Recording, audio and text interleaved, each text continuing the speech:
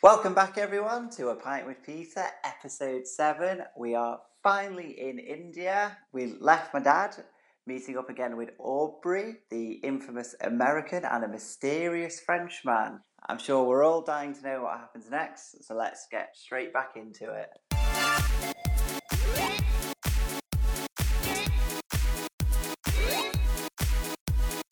So we decided, because we weren't there as tourists, to actually get out and not go inside, but visit a few places. So I did actually want to ask that, because from the start of this podcast, I always viewed this as a bit of a holiday, and of course, in this day and age, say if me and Chris were to go to India, we'll be like, "Oh, we'll see this, we'll see this." Exactly, did you actually have a plan? Well, yeah, I made a kind of mental note. I mean, what you see in New Delhi, there's a little picture of it. That's called the Red Fort. Yeah. That's called the Red Fort, and that really is a massive, imposing building. And the Red Fort was the epicenter of Mughal power. It was a power base of the Mughal Empire. You can delete this if you want, but here's another history addenda. Do you know anything about the Mughal Empire? I don't. Because it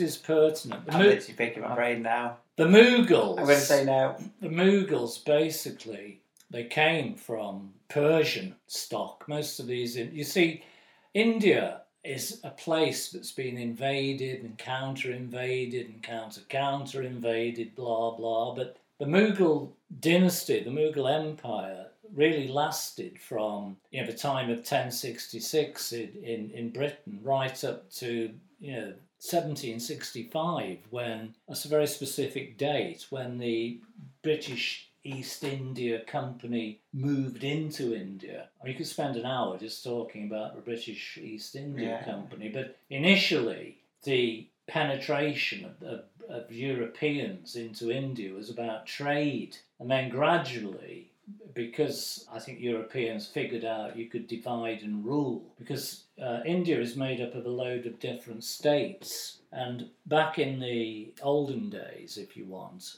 the states would have maharajas. They would be the rulers, and what the Brits and other Europeans did, they would take the side of one maharaja and then take their land, and that's how it works, like a domino thing. But the Mughals, the height of their empire was, I guess, around 1526, something like that, and they built these very civilized people. They built they also went in for towers of skulls, by the way, so I'm not sure, but that Tower of Skulls in podcast 2 was possibly attached to the Mughal Empire. That's what we did. They're Muslims. The original invaders were Turks, and then the Afghans, and then the Mongols, and they spoke Persian, and they built these beautiful mosques. And the mosque we visited, I had to think about its name. I think it's called Jama Masjid, something like that. We didn't go in, but it was a beautiful, beautiful building, and it was the centre of power for the Mughal Empire. And of course, when the Brits moved in, they took it over as obviously it was a military base. It is a fort, it's not called the Red Fort because it is a fort. So we kind of meandered, thinking, shit, we don't want to meet Aubrey or this mad French nutter. So we wandered around the Red Fort, and we wandered around the beautiful mosque, which was really interesting. I was going to say, were you appreciating it? Oh shit, yeah, because I've always, I wasn't, even if we wanted to be sexually promiscuous in India, but I've always been kind of intellectually promiscuous. So I would, we would take, Barney and I would take an interest in that kind of stuff. But we weren't particularly, you see, I think it applies even now. We, man, were travellers. We didn't want to be thought of as tourists. Yeah. Travellers. Tourists. You kind of, man, we're not tourists. No, we're just. There is a stigma to a tourist. Yeah. I feel like even I go away. I'm like, oh no, I'm travelling here. And I think that kind of applies even now. As a matter of interest, because I say, if you don't know much about India, the mosque is still there, but the tension. You see, Hindus are very, very accepting, and back in the day, even though the Mughal Empire was, covered the whole of India, they kind of accepted Muhammad. Muhammad was basically made into another avatar, into another kind of god. They just accepted it. But what you've seen in recent years, because you've got this kind of interpenetration of Muslim and Hindu culture, what you've seen in recent years is the rise of Indian nationalism. And I followed it with great interest. In 1992, the year after you were born, Indian nationalists, I think it was in Uttar Pradesh, they took exception to a mosque in Ayodhya, I think the place was called. They took exception to it, and basically they attacked it, and they literally ripped, this is a big building, they literally ripped it brick by brick. They destroyed it brick by brick, because they believe it's the site that's the birthplace of Rama. I was going to say it was their faith. They believe this mosque was built on the site of a Hindu, a sacred Hindu place. And they destroyed it brick by brick, literally. And then what happened was you had interracial. This is 1992, you're not talking 1850. They had these intercommunal riots. The worst, I think, were in Mumbai. And a low estimate is 1,000 people were killed. Wow. 1,000 people. And I remember seeing the pictures of it, and police actually sided with the Hindus. You know what I mean? They actually watched, the police just stood back and watched this place be demolished. Last time you were here, we were talking about Kashmir, and right at this very moment, Kashmir is very close to meltdown. And don't forget, both of these, they're both nuclear powers. Yeah. It really is frightening. So what stands there now where the mosque was? Do you know, or is it? I wouldn't know, to be honest, because Hindu nationalism is very strong now. It's a rising thing. I remember one of the kind of apocalyptic things I remember about India, and I'll have a few minutes on this later, talking about if you want, the metaphysical side of India, because don't forget, a lot of people went on the hippie trail to find allegedly spiritual enlightenment, or to whatever cliche you want to bring up, find myself, man, that sort of stuff. That kind of stuff seeped in, because being in India, you had a real sense of being in the midst of the kind of flux of life and death. And you had a feeling that life was, on one level, quite significant, and on another level, totally insignificant. The only other thing I wrote, funnily enough, from that period, I wrote down,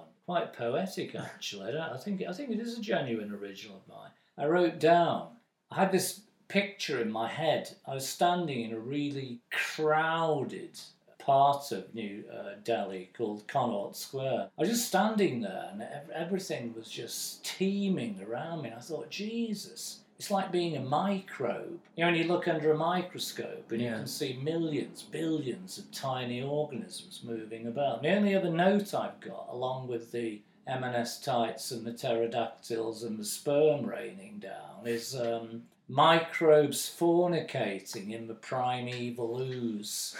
Yeah, a bit of poetry for you there. Very descriptive. I must have had a slip of paper I wrote down. Basically, you felt very, very small and very insignificant, but you felt you were in the middle of a life force. It's quite weird. It's very, and you speak to people who've been to places like this, and it's quite a common experience. I've written down here, it was my Edvard Munch moment. That famous Edvard Munch, the Scream. Yeah. Oh, yes, yeah. The Scream. It's that kind of, oh my God, I'm alive and I'm here. And it's fucking awful. And hell is other people. It's that John Paul Sartre thing, hell is other people. But, one of my abiding memories, I've talked about the legal system and the educational system and so on, and the railways. Railways, obviously, the transport system was very British. The other thing they've got is a press. They've still got quite a democratic press, and you could get. I usually borrowed them. Copies of the India Times and stuff like that. But what really struck me was talking about the smallness of life. You could open one of his India Times papers up, and it would be, say, on page 7. On page 7, it would have a little snippet saying 75 drowned in ferry crash. That sort of stuff. So they reprinted in English? Yeah, it's in English. Their English is actually, particularly with obviously educated people, is very good. In fact, the educated ones, the bureaucrats, they actually speak a type of English that Thackeray or Dickens would mention. Their diction and so on is near perfect. And they also, I think I mentioned this before, an educated Indian, well, back then, they also knew Shakespeare, they knew Tennyson, they knew Keats and all that kind of Victorian canon of literature, and of course they've got their own tradition of song and poetry that predates anything the West has come up with. You've got to see that. When I was there, I've just spoken to you about the Mughal Empire, which lasted over 1,000 years. When you're in a place like that, you get a feeling that civilizations can just come, and civilizations can go, and civilizations can be supplanted, and it's fascinating. And when I was there, you get bookstores and you get stalls selling all sorts of shit, But I actually bought a little copy of Percy Bysshe Shelley's book, and when I was there, I actually developed a real good understanding of the poem that's called Ozymandias, because it really fitted in with where. Do you know the poem Ozymandias? Can't say I do. What you got to figure is Ozymandias was, I think it was an imaginary world ruler, like Genghis Khan, something like that, and all these tyrants, if you want, all these emperors and leaders, they have statues made to them, don't they? And Ozymandias, it's not a particularly long poem. It starts off describing the traveller crossing a desert, and in the desert he comes across the bottom part, the pedestal, the trunk of a statue, the statue of Ozymandias, right? And these lines really resonate now. So, my name is Ozymandias, King of Kings. Look on my work, ye mighty, and despair. Nothing beside remains, round the decay of that colossal work, boundless and bare. The lone and level sands stretch far away. And I think that's a fantastic line. The lone and level sands stretch away. And it's, there's a lot of environmental stuff at the moment, isn't there? And I think if we don't sort ourselves out, you're going to be looking at a denuded planet where the lone and level sands, probably full of plastic, are going to stretch away into the distance. Anyway, this mad French guy, I'll come on to him later, in our desire to get away from him and to get away from Aubrey, we found ourselves in this massive bazaar. Similar ones exist now. So when you went into this bazaar, it was broken up into zones. So you had a zone for Kashmir, and you had a zone for Rajasthan, and you had a zone for Uttar Pradesh. Do you get the picture? Yeah. And these places, because they're brilliant craftspeople, had examples of work, and it was really, really bustling. Now, Barney, you had to. I had to kind of, I'm not saying I'm saintly, but you had to keep your eye on him. And we were wandering around this bazaar, looking at stuff and handling stuff. And again, you're treated with a lot of deference. It's even though you were a scruffy Westerner, you're treated really well. He was lingering, looking at batiks. The batik is it's an Asian technique where it's basically wax. You make a picture using wax, and then obviously you colour it and wash it, and you end up with a beautiful design. Now, I don't know if Barney was missing his wife or his girlfriend or whatever, but he took a particular shine to a batik that was like a crouching woman in meditation, but showing her breasts, very, very voluptuous breasts, with, interestingly, a breast ring in them, because I think breast rings over here would have come quite recent, wouldn't they?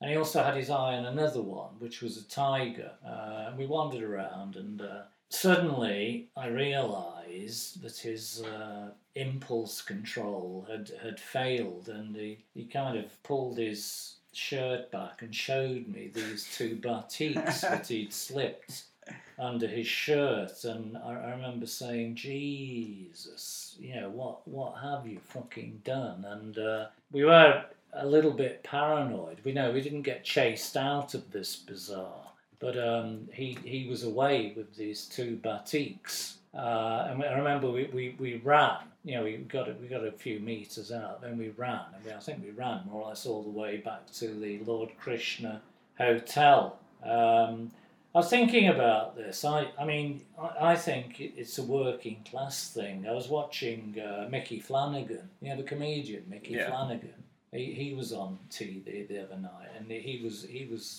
really funny. He was going into great detail about when he was becoming, quite famous and playing gigs. He would even, in his big thing was motorway service stations, he would even nick something like a pork pie. And his manager kept telling him, you're going to be really screwed here if this gets out. Because you ain't going to get any audiences. You're going to be in the Daily Mirror or the Sun. Mickey Flanagan, klepto.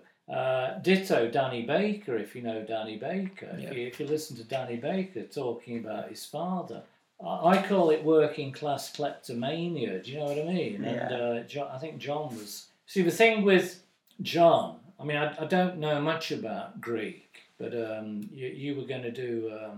you've done the design, haven't you? I've got a design I want to use as a tattoo that's got a Greek word on it, because the Greek word actually explains a state of mind.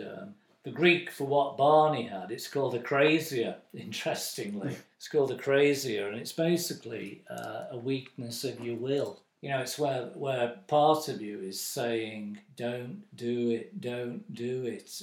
It's going to lead to trouble. Because you can imagine in that situation, had he been nicked, he probably would have got a beating. I was going to say, what would the punishment And he probably would have paid a bribe. That's how it works. You'd probably be paid a bribe. You'd probably get a beating and a bribe. But I'm trying to write a little novella around this. He had a serious lack of impulse control. That was it. It was dangerous. It was dodgy. But, and this is where it rounds off nicely, when we got back to Lord Krishna, Aubrey was sitting there, and I remember he was strumming a guitar. He was one of these fuckers who knew everything about everything, He had to sit round and listen. And Barney got talking to him, and sorry, I mustn't be anti-American, but some Americans, they are quite gullible.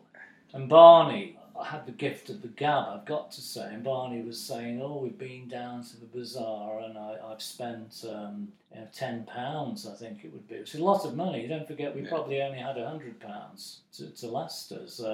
I've got these two fantastic batiks, and he persuaded the American guy to part with, I think $15, $20, something like that. But it was quite a sum. So the other batik is possibly in some flat in Chicago or whatever.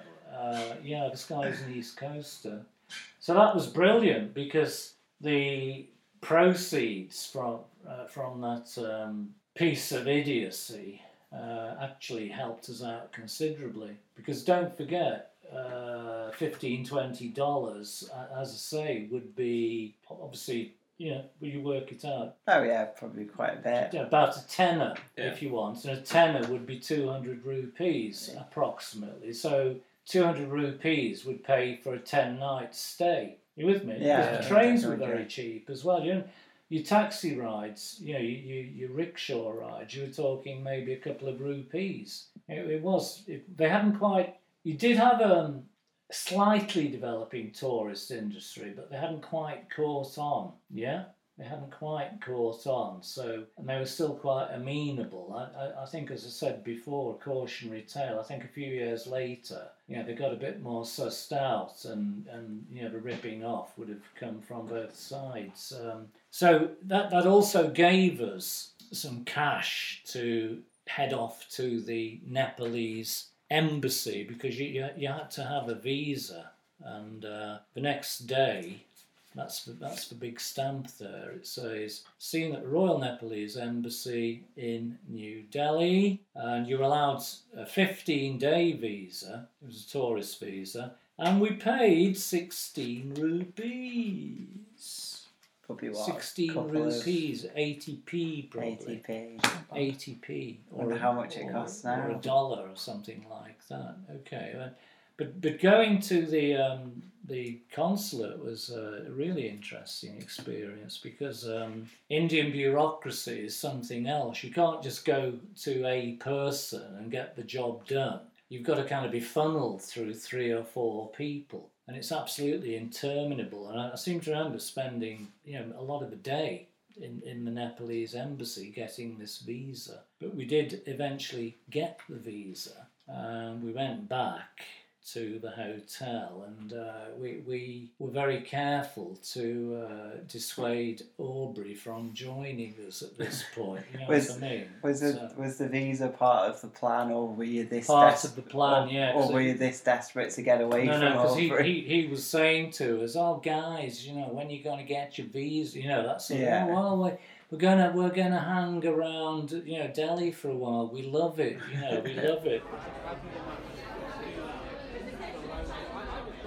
Anybody listening, if you want to get a really more up-to-date and very, very well-written account of what it's like living in Indian city, there's a fantastic book by an Australian guy who, what's he called? It'll come to me in a minute what his name is. The book's called Shantaram, and this guy, he escaped prison in Australia, and he fled to India. And amazingly, he lived in the middle of Bombay, in the slums in Bombay. And because he had a few first aid skills, he actually set up a little clinic. And the clinic was paid for by Indian gangsters.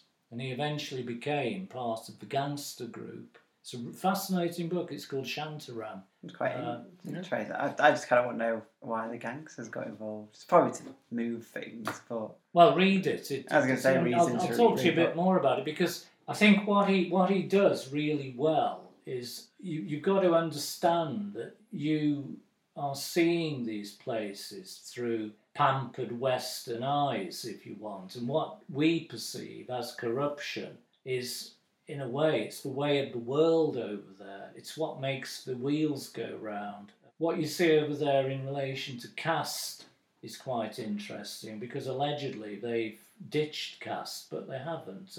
My nephew, your cousin, is currently dating an Indian girl. Tom. Oh, right. Tom is dating an Indian girl, but her father will have nothing to do with him. Oh, yeah. This guy's a pharmacist, he's not, he's an educated guy, but he won't, because I think he thinks that Tom is, although we don't have a caste system in Britain, I think he thinks Tom is low caste. Yeah. If you want. I was reading a marriage report in the Times recently, and this couple, the girl comes from the Brahmin caste. The Brahmins are the top caste.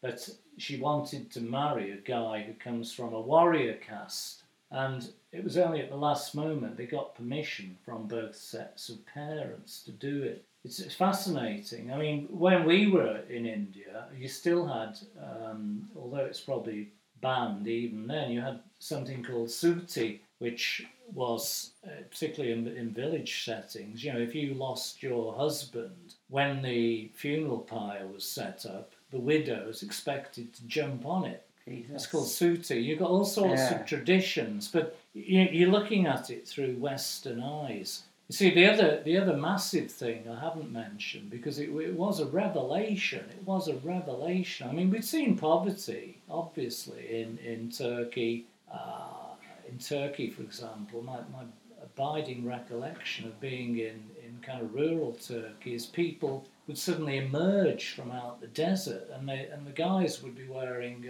a suit made of patches. It was patched and patched and patched and patched. In Afghanistan, the poverty was really evident, but when you got to India, it was on a different scale. And at night time, the stations, because the stations were built on British models, you get literally thousands of people who would emerge to the stations and sleep on the platforms. And when you were on the trains, you'd look out at night and you'd see people sleeping in sewer pipes and anywhere you could sleep.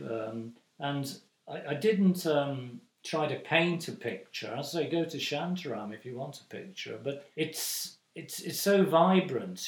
When you go around the streets, you've got people who want to shine your shoes and people who want to clean your ears, and you've got beggars and you've got traders, and there's loads of traffic, and you've got snake charmers. And what's really freaky, I think I mentioned it last time, is you get these holy men called sadhus who basically wander around stark bollock naked, kind of painted white with designs on, and they hand out little like popcorn to you, and you give them a few pice, rupees, and the pice are like pennies. And you have cows are sacred there, for example. So you have these market stalls, and you see the cows wandering around, just eating anything they want off the stalls. You've got the holy men, you've got the snake charmers, you've got brass bands playing. It's like being inside a kaleidoscope. It really is quite something. I'm going to say, but it is an experience on your senses, all that. Well, I think it applies even now. Yeah. Even now, to be quite honest, because as I say, I remember standing in the middle of Delhi thinking, wow, this is like being in the middle of a flood, like a human tide. And you do see, or did see, dead stuff, cats and dogs and stuff just lying dumped at the side of the road. New Delhi back then had a population of 3 million. The population now, it's worrying, is 18 million, apparently. So although it was dirty, it is dirty and it is smelly, because of the cow shit and everything, and the human excrement, because you saw it all over the Far East. They don't have public toilets. If any building becomes vacant, it just becomes a shithole, literally. People just go and crap in there, and it's probably like a pop festival. So it is really, it's like your senses are being assailed. It's very hard to move away from cliches, but it's an incredible place. But you've got to be robust. You really do. The guy is called Gregory David Roberts, by the way. If anybody fancies that book, but if you want an insight into Indian society, it's fantastic. So we got back, we evaded, we had another Fanta, John stowed the batik away, we packed our stuff up, and we then took another overnight train. And just to give you an idea of distance, you're talking about virtually a day's travel from the Pakistani border to Delhi, and you're talking probably, it's equidistant, you're talking another 12-hour train journey to get from Delhi to the Nepalese border.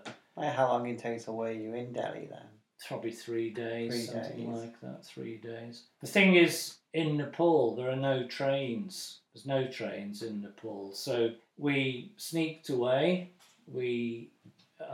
Compared to the sperm raineth down journey, I remember the journey to the Nepalese border was quite not pleasant, because again it's a bit of an ordeal. It's like ordeal by people in a way. And we got to a place called Gorakhpur, and then when you got to Gorakhpur, which is obviously in India, you either took a bus, or what we did, we went to this enormous lorry park, and a lot of trade then, probably now, there's a lot of trade between Nepal and India. And I seem to remember this lorry was full of coal. It was stacked high with coal. And we gave the guy a few rupees, and once again we got on top of the lorry above the cab, Yeah. with the tarpaulins and so on. We got to the Nepalese border. It's a place called Burjan. On the other side, it's called Roxal. I've got a stamp in there for Roxal. And that took about 3 hours. So just 3 hours riding on top of. Yeah. So and obviously the land begins to rise. You obviously, because obviously in the Himalayas are 8,000 meters. You're talking 24,000 feet. I told you before. In Kabul, I think, is 7,000 feet above sea level. I'm not sure. So you're talking a whole different level. And we arrived in Roxal, which was just inside Nepal, just a collection of simple hotels and a few shops, and there's a crappy kind of arch, really shitty little arch, and like a sentry box. I seem to remember it wasn't anything grand like the Indian-Pakistani border, with all these soldiers and the tank traps. And we that night. So I'm going to leave on a nice note here. That night, so it's a night that really does stick in my head. We pulled our sleeping bags out, and darkness came. There's no street lights or anything like that. I just remember lying on my back, thinking, we're only a day from our destination, and just looking up at the stars. It was absolutely incredible, because there's little light pollution there now, but back then there was none. And you can see, with your naked eye, you can see the Milky Way, and you can see all the constellations. I was just lying there, just looking at it. And according to experts, 80% of stars not visible from anywhere else can actually be seen from Nepal. Even now, if you go online, you've got something called astrotourism, where people go to Nepal just simply to stargaze.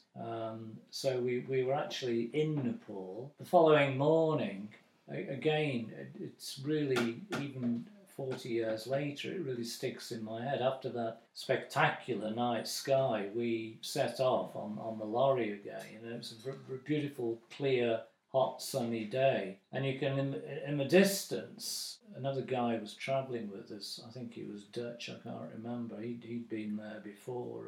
It's an amazing sight in the distance. I remember pointing and saying, "Are those clouds?" And you could actually see the Himalayas. You can actually see mountains from over 100 miles away, and you can see them rising. So with that memory, guys, with the beautiful starry night and the beautiful Himalayas in the background, I will leave you. And I think you're going to find the Kathmandu stuff really, really interesting, because I did have 3 or 4 quite central experiences there that have stayed with me to this day. So the spiritual enlightening. So lick your lips, because I think we can probably get 3 or 4 podcasts out of Nepal. I feel like we'll finally find out how my dad became a priest there. Yeah. Father Peter, how he found his spiritualisation. Yeah, that's right. Right, so we'll wrap it up there then. Wrap it up. So I guess we finally made it to India. And We've made it to India and we're out of India. Yeah, once again I'm a bit in shock, because like I said, I'm generally going into this with a bit of a modern mindset. Because I was like, right, originally I thought my dad would have flown to India, he didn't, and then I thought, right, we're getting into India, it's going to be 2 weeks in India now, sightseeing, but no, 3 days, off and out. Flying was for pussies back then. Or getting the magic bus. Yeah. I mean, interestingly, I was looking at some flight prices. If you go way back to the 1950s, when obviously there weren't many airlines and not many planes, to actually fly to India would have cost you several years' normal salary. And I think even in the 70s, if you would have taken flights, and obviously there'd be nothing direct, I think you'd be paying a massive amount of money. You see, why I think what we're doing here is quite interesting, because you're talking pre-mass tourism. I have to be honest with you, if you said to me, here's a free ticket, Peter, for you to go to New Delhi and spend a week there, I don't think I'd go. because it's not the New Delhi I've been trying to describe to you. I mean, the Red Fort, for example, the pollution is often so bad you can barely see the Red Fort. It's that kind of critical. And back then, obviously there was plastic, but although the place was a bit of a mess and was smelly, most of the waste was organic. Do you know what I'm saying? It's, you wouldn't have all the problems you have now. Whereas, for example, I might have mentioned it before. You'll have to edit it. I mean, Julie and I were in Kerala, and we were being ushered away from going down this side street, which led onto the seafront. And when we went down there, it was just unbelievable. You're talking about piles of rubbish stretching as far as the eye can see and stretching out from the rocks on the shore maybe 50 metres, and it would possibly have been 5 metres deep. Wow. You imagine. Yeah, So what I've been talking about, and I've tried not to emphasise the squalor, because as I say, I'm looking at it through Western eyes. I think they still have major environmental problems, which are going to be quite hard to address. Difficult. I remember watching a programme recently that Sue Perkins did, and that kind of touched upon that. She took a day trip down the river, and it was mind-blowing, some of the stuff she saw, like sewage pipes just openly going in. That's right. Like you said, mountains of rubbish. But then kids just swimming in it. That's right. Yeah. Which you just can't imagine. I mean, No. we don't go near, say, a water park, because that's bad enough for us. But I don't know if you want to do it on the next one, but I was saying to Chris before we began, for me, I'd been to Greece and I'd been to Israel. It was a road to Damascus moment, if you understand that reference from the Bible. It has stayed with me all my life. I was saying to Chris, no matter how, without pontificating, no matter how bad my life might have become, or how bad life could ever be in this country, you're light years away from the problems you have in a third world, well, in a country like India, because there's still a massive divide between the rich and the poor. It's absolutely massive. But anything, I remember just jumping ahead. I remember getting back home, and my mum, I mean, it's unbelievable.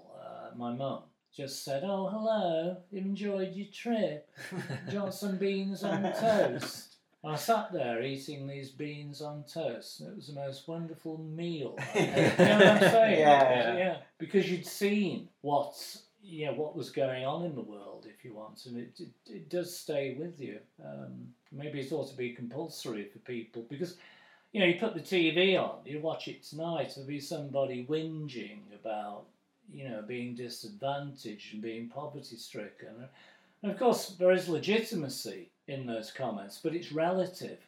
Mm-hmm. It's totally relative. You're not starving and having to go and sleep in a sewer pipe. Oh, no. It's it stayed with me forever.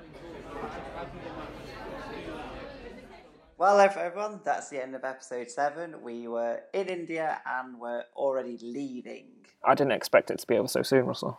No, I feel like this is a cop-out. Like, we're like, oh yeah, we're doing a fun podcast to get to India and we're already leaving. But did you know that your dad went to Nepal after India? I'm going to be honest, I actually didn't. So I'm going in just as blind as everyone else here. Like, as a kid, we always heard stories of him going to India. And like I said, that honestly, that's where I thought it would end. But it turns out he's gone further. Well, yeah, because you've given me stories before, like of some of your dad's trips. I remember vividly about him driving the Mercedes. That story you've told me before. So you're kind of like me now, going in with nothing. Yeah, I'm really excited to hear of stories I've never heard myself, and maybe I'll finally discover how my dad became a holy man. Here is hoping. And also, Chris, I think we need to find out who is John and who is Barney. Yes, because he keeps mentioning John and Barney, and I think they're the same person, but I'm not too sure. Yeah, is there a secret second person? Is this the amphetamine still wearing off in my dad's systems today? Did John / Barney have a split personality disorder, and sometimes he was John, sometimes he was Barney. Maybe he did, or maybe it's a massive government conspiracy. My dad is worried about who will find out. Maybe your dad is John and Barney, and he didn't travel with anyone, he was by himself. Oh, I feel like his stories will become so much more deeper. Yeah. Well, everyone, if you are liking what you hear, make sure to like and rate us on iTunes. It gets the podcast notice. And if you are enjoying it, pass it on to a friend. We would love to get the listeners up. We would. Just send something out on your Twitter, on your Facebook, if you're liking what you're hearing from us. It'd be much appreciated. Or mention it on a coffee break, just help us push it. And also, if you aren't already, make sure to follow us on Twitter. We like to use it as a bit of a visual guide to the podcast. We will be sharing a picture of the boutique that John or Barney robbed. And we've got so much more that we put up on Twitter as well. So lots of pictures, things that Peter shows us when we're recording. Yeah, and we also like to expand on some things that he touches upon, so we will probably try to do on later podcasts. And as always, if you've got any questions for the man himself, just email them to apintwithpeter@gmail.com. And also, because I missed it out, our Twitter is @apintwithpeter. Right, everyone, we're off to Nepal.